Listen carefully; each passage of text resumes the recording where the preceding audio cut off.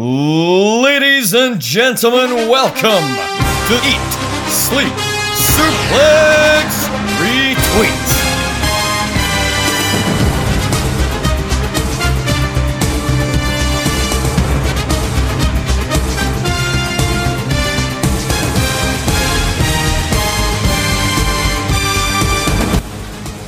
Nice to meet you. Where you been? I can show you incredible things. It's David Campbell. It's Saturday Draft Live. I can't wait. It's the only show where we run down the week that was in the world of the draft. It's a fantastic time. It's always a good time. I wasn't here last week because I was dying. I took a really bad reaction to the second vaccine, but go and get vaccinated, people. It's very important. See the light through the trees. That's how we need to get out of this. So go and get yourself vaccinated. I am joined this week. It's a great panel. Magic Madness, Heaven and Sin. It is David Hockney himself. How you doing? A little bit of Magic Madness and a lot of consistency here too. I'm the one that's been here since day one as H. And, you know, last week it was just Jack. This week it's just you. And yeah, it's like I'm seem to be the only one holding up this place here. Well, I never forget who started this show, Dave. Might add. Oh no, never forget indeed. Yeah, never forget. All right. Oh my God, would you look at that face? You look like yes, Mr. Ryan Gallagher. The goat tones are back. How are you, Ryan? Yes. How's it going, mate? You all right? I'm all right, mate. I'm all right. What are you up to this fine Saturday? Just doing a wee podcast here, mate, with you guys, talking about the draft, talking about how Gary Kernahan is irrelevant to me, and then I'm going to go and stuff my face with sausage and black pudding. I cannot wait, mate. What a Saturday. Gary, the words of Ryan Gallagher do not reflect the views of David Campbell. You handsome charity fucking man. Love you. But anyway, loves the game, want to play. We are joined by the ESSR champion in his second reign with the title. It is Strack. Strack, how's it going? I know bad, but every time I see you win the championship, it's like, oh, you need to defend it 2 days later. That's what champions need to do, mate. You're a defending champion. So usually all get like 2 months. Yeah. So what we're talking about is obviously whenever someone wins the draft, they get a shot at the ESSR title. Now, co-winners last season, the Goat Tones, the greatest team in draft history, the only team to have ever won the draft. We won. So Ryan Gallagher will be cashing in his title opportunity today against Strack at the end of our show. But before we get into that, we're going to get into the usual draft shenanigans, starting off with the highest scorers of this week. Now we have a three-way tie at second, and to start us off, I must come to Ryan Gallagher, because Ryan, one of the people on 6 points this week, is our baby. It's Scrap Daddy, Adam Pearce. Give us your thought on Mr. Piercey boy. The love I have for this man is, I could get to jail for it. The love I have for this man. What a guy. What he done for us last season in this draft was phenomenal. He's continued it. You know, we had a custody battle this year, and I said, you know what, you're going last. You need a little bit of help going last in this draft. So I thought, you know what, David, you can have Scrap Daddy to just try and keep you off the bottom there, because it was going to be a tough draw for you this season, and the big man's pulling through. What a guy. What a guy indeed. And obviously, first round pick, last pick in the first round, but he is ranked 4th overall this season. He's got a total of 52 points so far, which is outstanding. One of the best non-wrestling picks of all time. I'm trying to be modest. I'm being objective. It's just a matter of fact. But we'll need to see. Obviously, I've got the captaincy on him. Will it continue? It's always a danger with authority figures that they could be written off TV at any time. But hopefully that doesn't happen to our sacred Scrap Daddy. Easy for me to say. But we're then going to go, also tied in 6 points, and we go to the team led up by Ross McLeod, the Alan Laurie Loyals. I got that right this week, Dave. Yep, spot on. Yeah, you're getting so better. Happy. But he's also in 6 points with New Day. Strack, just as I know that you're a casual watcher of WWE TV these days, do you think that Ross's momentum with the New Day will continue? Do you think there's big plans, obviously, on Raw? We've seen that MVP is trying to court Kofi Kingston. What would you say the odds are on New Day breaking up sooner rather than later? Would you say it's over 50% or under 50%? I love how you use casual as the only way I look at WWE is to check it through Instagram. The only thing I like about the New Day is their gear recently, the White Ranger and the Green Ranger. That was fucking spectacular. I don't know. the New Days kind of thing, has it had its run? Has it had its day? Is it now time to kind of split them up and get the guys? Because Xavier Woods is the only one that's not really had a singles push, so it might benefit him. Yeah, 100%. And to be honest, like, I have seen in the past what damage it can do to a team to have your tag team break up halfway through a season. It's happened to me twice now. It happened to me, I drafted Brian and Rowan as a team. They split up. That was horrendous. And then I drafted the Golden Role Models famously as a tag team, and then they split up. And it wasn't too bad because they were feuding, so I still got appearance points. So maybe even if MVP manages to get in Kofi's ear and Kofi slides with Lashley and MVP over there, forms a new Hurt Business sort of thing, maybe a feud between Kofi and Xavier would be enough to keep points on the table for Ross and his tag team, but something worth keeping an eye on. But they did score highly this week. Someone else who scored highly this week, David Hockney, it was your tag team. It was the Raw Tag Team Champions, also on 6 points. It was AJ Styles and Omos. Now, feud with the Viking Raiders coming up. Do you expect AJ and Omos to walk out of that with the titles and keep bringing points to the West End Country Club?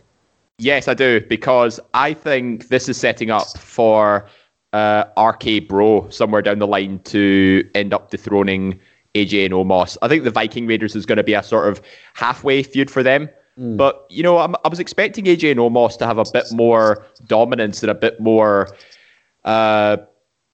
sort of commanding presence over the Raw Tag Team division, but they just end up in endless feuds with, you know, they defended against Elias and Jackson Riker the week before, and they're just sort of making sporadic appearances here and there. Like, Omos isn't getting as much exposure as I'd have liked him to. But yeah, it does feel like a bit of a halfway point, and Raw's Tag Team division is being booked, you know, not the greatest, but not the absolute worst either. Yeah. And having the Viking Raiders back in the fold certainly helps build the momentum, but in the long run, I don't see AJ and Omos, you know, racking up as many points going forward unless they get a big defense in. We've got to have a wee look at it, Dave, because this time last year, you took AJ Styles in the transfer window, and he was the best pick of that transfer window. He got you 45 points at that point. So maybe he is a guy who performs in the second half of this season. But conversely, you look at the historical significance of the Viking Raiders in the draft. Gary Kernahan drafting them back in season 2, 59.5 points. That is still the 4th highest scoring tag team in draft history. So it's the battle of two historic performers. We'll need to see which way it shapes out. It will be interesting to keep an eye on that one. The feud between AJ Styles and Omos and the Viking Raiders could be big for the hopes of David Hockney this season. But we will end up, Ryan, I'll come to you first on this one. Roman Reigns and Paul Heyman, that tag team, Ryan Dalglish picked them up this season, managed to get him 8 points this week. Now, we have asked this question, Ryan, quite a bit about the trend that was started by Gary Kernahan drafting Bobby Lashley and MVP, this big dominant star with his manager. What are your thoughts on that? Do you think it's a worthwhile play in the draft, or do you think it's something that might die out as we go forward next season, depending on the state of play in the tag team divisions? It depends who you're looking at, because I think this is one of these picks for Ryan that's come off quite well, because I'm sitting looking there, he's got 54 points this season. Just at a quick glance, is that the highest scoring tag team? It's the highest scoring tag pick so far by a distance. The way that Roman Reigns is booked just now, he doesn't have a lot of matches. He has a lot of build to matches. So it actually probably helped him taking that, getting Roman Reigns off the table, still getting big points for every time he turns up on telly, but not having to use one of his main picks for somebody who's not wrestling. So I actually think it's quite... I know what we're looking at Ryan's team, he's obviously got Bray Wyatt, which turned out to be a bit of a shambles for him, but that's not really his fault. So, no, I think it just depends on circumstances. It depends on how you're looking at the pick at that particular time. Now, I expected somebody, and I was tempted to do it myself, in all honesty, to take Reigns and Heyman in this draft as a tag team, because I knew that Roman Reigns wouldn't be wrestling, so I didn't want to use one of my kind of main wrestler picks on it. And, you know, looking at his team, he obviously got Karrion Kross in the first round as well, which is should have been turned out to be a kind of decent pick as well. So it's, like I say, you just need to kind of play it by ear every time you have a draft and see what the state of play is that time. It might not be beneficial if Roman Reigns Sunday becomes a face again, just starts having weekly matches, then it may be a wasted pick to put him in a tag team with somebody. But you never know. You never know. And also, Dave, you got to look at this, like, because we always see the strategy with this is you pick them up because it means someone who's further up the draft doesn't get them as a singles pick. But I want to put this to you. We've seen what happened in the first round this season with the female fervour getting to people. We saw Bianca, Rhea and Raquel go very quickly. Jack picks McIntyre. He could have picked Heyman. See if Ryan Dalglish didn't pick Heyman Reigns. If no one picked Heyman Reigns as a tag team, Ryan could have ended up with Drew McIntyre, all Paul Heyman as a singles pick in his team in round one instead of carrying Cross. Do you think that's something that realistically could have happened? Do you think they would have sunk that role, or do you think Ryan Gallagher had to take them at that point? Well, I said before. Sorry. Well, I said before on previous shows that, I think not picking Drew when I had the chance was probably a massive error on my part. So I probably would have picked him up if I hadn't, been swayed by trying to, get a strong female performer on my team, early. But yeah, the habit of picking up, the world champions and their managers is definitely a way to either not necessarily boost your own score, but to stop people getting their opportunity to boost their scores on this idea. Like, Sarah's done it with Kenny Omega and Don Callis and stuff, and more often than not, I think every other time Kenny Omega's been in the draft, he's been in a singles role, and every single time he's always scored massively. So I don't know if people were just sort of taking the approach, to try and screw other people over rather than trying to help themselves out. Now, I'm not sure I'm entirely on board with that approach, because if anything, I'd want to try and help myself out when it comes to this sort of competition. But I wouldn't want to sort of hinder my chances of scoring big with a strong singles performer by relegating them with a tag team with a manager. So it's really hit or miss depending on your style. But as with the Heyman and Reigns, they're second overall with 54 points at the minute. And that always comes down to many appearances on SmackDown and having the cap. I think Ryan's got the captaincy applied to them as well. He does, yeah. He does. So that's just another contributing factor to what's a team that's already been heavily featured on SmackDown. It does depend, because I asked that question just hypothetically. I don't think Ryan Dalglish would have got Reigns as a singles pick, because someone else would have taken them. I know Ryan at least would have taken. I would have taken them if Ryan passed on them. You know what I mean? So it's one of those ones that's a hypothetical scenario. But Strack, you've got to look at it. Like, even you, I think, would have to admit Roman Reigns is one of the best features of WWE TV right now. And we can't really see him losing that title. Do you think that valuable title defense points are being left on the table long term in this draft, as long as Roman Reigns stays as a tag team competitor? See, for the draft, it's good because, as you say, Roman Reigns is not going to lose his title for a long time. For viewers, it's no, because it's boring as shit, in my opinion. Really? WWE. That's why I don't watch WWE, mate, because it's so. I mean, you've got Bobby Lashley versus Drew again. Is it no third pay-per-view in a row? Yeah, that is boring. So, but the Reigns stuff I've enjoyed. Like, I think it's some good work. Personally, I'd say Tamina, I'd put him in the stable. The whole seeing him and Nia, see the whole family thing. I'd have done everybody, not just the Usos, and anybody else they could maybe put in it with them to kind of make it a bit more a beefed up stable. But it's kind of me watching it. See, I'm just flicking through Instagram, but I'm kind of like 1 minute the Usos want to turn against Roman, then they're falling in line, then they want to turn against them, then they're falling in line. I'm like, maybe pick a direction and go with it. Fair enough. I would like to see someone like Afa and Sika coming back for one last run. You know what I mean? Maybe that's a tag team someone could pick up in the transfer window. Did you see them at Hell in a Cell last year? Like, oh my gosh, they've aged badly. Out there. Ryan's going to. Oh yeah, you've got a history of picking horrendous tag teams. So I know fit right. Ryan, it can't be worse. Shut your faces. Shut your faces. Ryan would love to get Afa and Sika, but anyway, we will run down the table. Scott McLeod is on 76.5 points in last place. I think a busy transfer window coming up for him. 96 points for Team Goat and David Campbell in ninth place. Then we go to David Hockney, 100 points in 8th place with the West End Country Club. The Alan Laurie Loyals just 1 point ahead on 101 with Ross McLeod. We then have the People's Opposition, Ryan Dalglish on 108.5 points. It's then Christian Cage's Instant Classics, Sarah Grieve in 5th place with 116 points.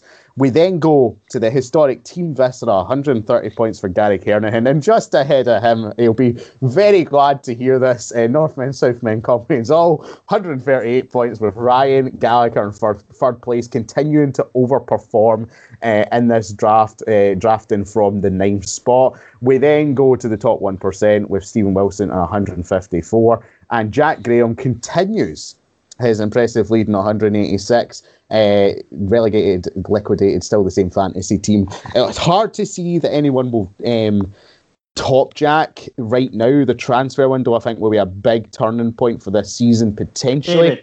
David, I've got a wee question that I want to ask you there, just on what pick up on something you just said there. Okay. You said that Ryan Gallagher is continuing to overperform, right? Yes. Which is fair. Which is a fair comment. At what point does it just actually become that Ryan Gallagher is very, very good at drafting? No, but it's not. That isn't a comment on your draft ability. That's just a comment on where you drafted from.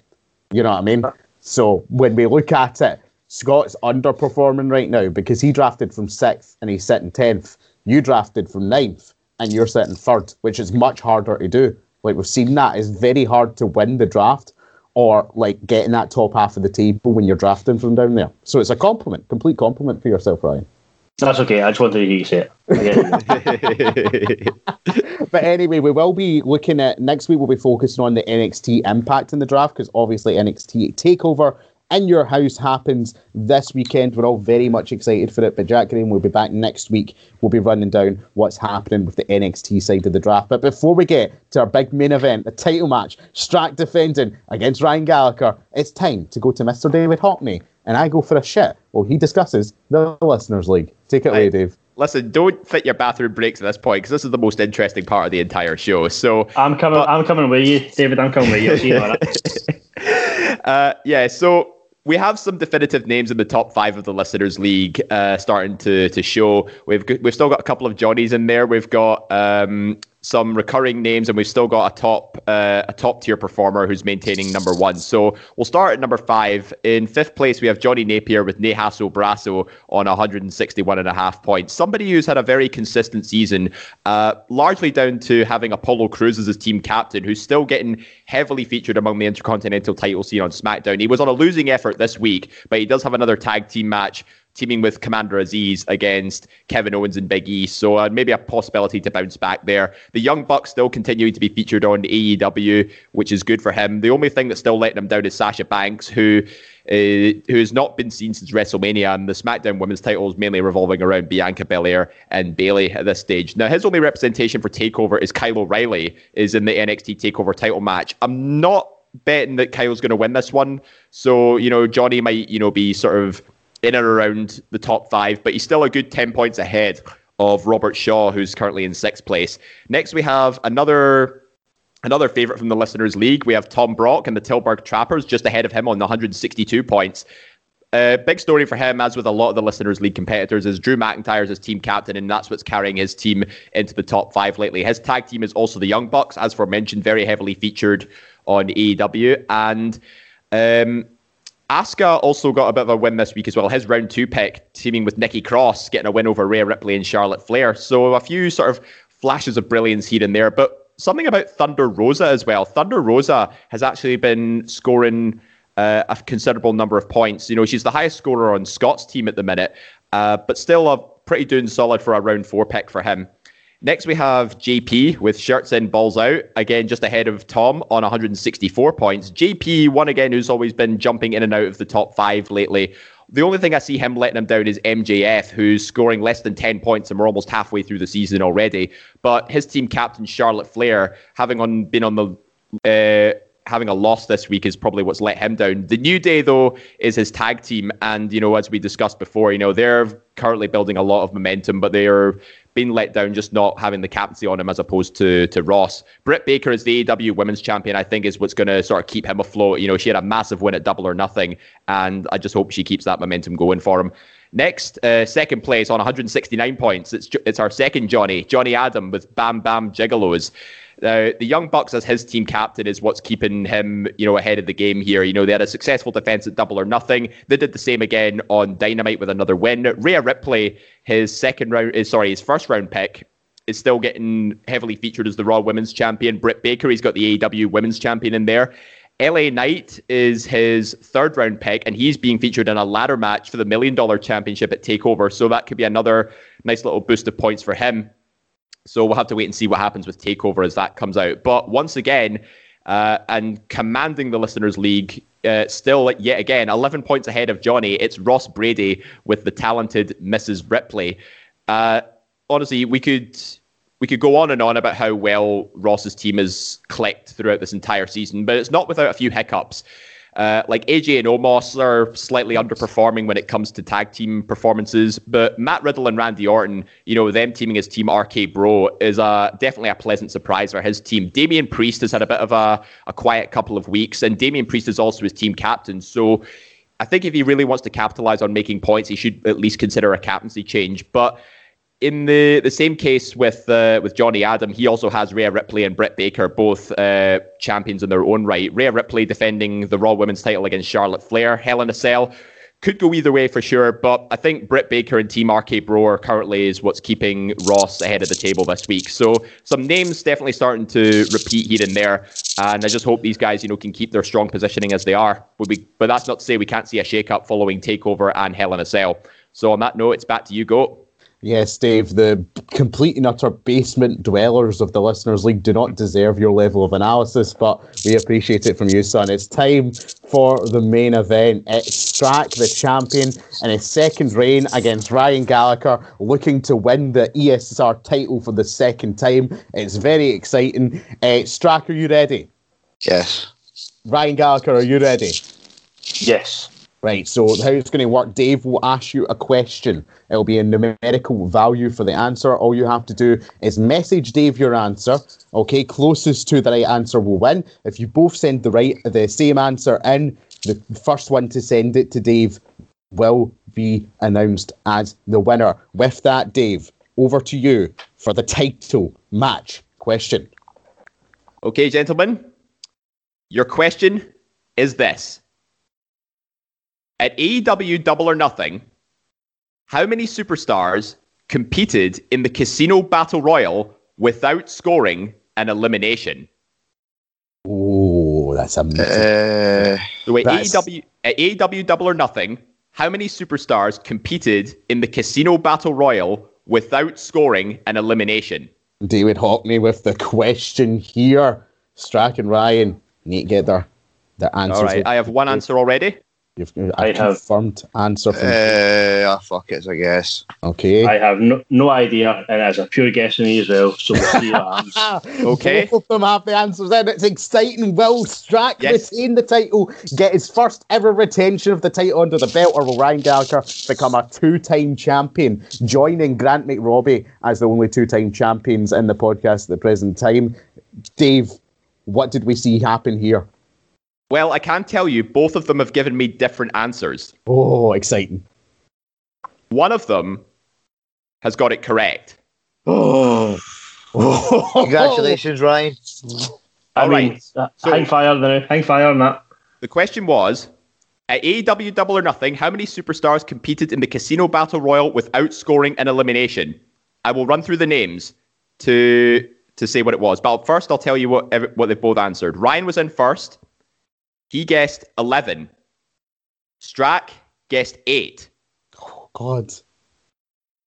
The names of the participants who didn't score an elimination in the Casino Battle Royal were Matt Sydal, Nick Comoroto, Serpentico, Colt Cabana, Anthony Bowens, 5, Aaron Solo, 6, Evil Uno, 7, and Leo Rush. The correct answer is 8. Which means your winner and still Eat Sleep Suplex Retweet World Champion, the Savage known as Strack. Strack, congratulations. Ryan, how do you feel? Obviously, a tough question, very close. How do you feel? Listen, I'm just happy to be here, and let's be honest, we all know that this whole thing was bullshit anyway. I should have been given the title for the fact that we won, but it's fine, whatever, we'll do whatever we need to do. I should have been given a title for winning it, but, you know, what anybody else gets to predict fucking results of a pay-per-view and they get given a title, whereas I go through a full season of the draft, put on every stop going, making it the most exciting draft of all time, and I need to defend it in a numbers quiz. Like, away you go. Strack, how do you feel? The luckiest It doesn't matter how you feel, Strack. It doesn't, because you should never trust a GOAT. Because I mailed Stephen Wilson before this, and because the GOAT Tones won as a team, it meant both of us got a title opportunity this season. I'm sorry, Ryan. I told you could take it on your own, but the GOAT loves titles, the GOAT loves glory, and the GOAT will be cashing in his draft opportunity right now. Strack, you need to do it again. Dave, question, please. Oh, you never trust a GOAT. Never trust a GOAT. Oh, this is brilliant. Oh, and it's so funny enough, I actually do have another question on hand in case the first one went to a draw. So here we go. Strack, are you ready? All right, let's do it again. All right, ready? Yep. Okay. As at time of recording, how many Hell in a Cell matches have taken place in WWE? Oh, for fuck. As at time of recording, how many Hell in a Cell matches have taken place in WWE? I'm not including dark matches, by the way. I'm going to have to take a wee guess on this one. I don't know it, but I've sent my answer to Dave. Fuck it. I don't guess. Okay.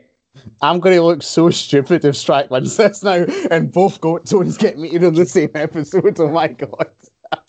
Oh, I can reveal the GOAT answered first, Strack again answering second.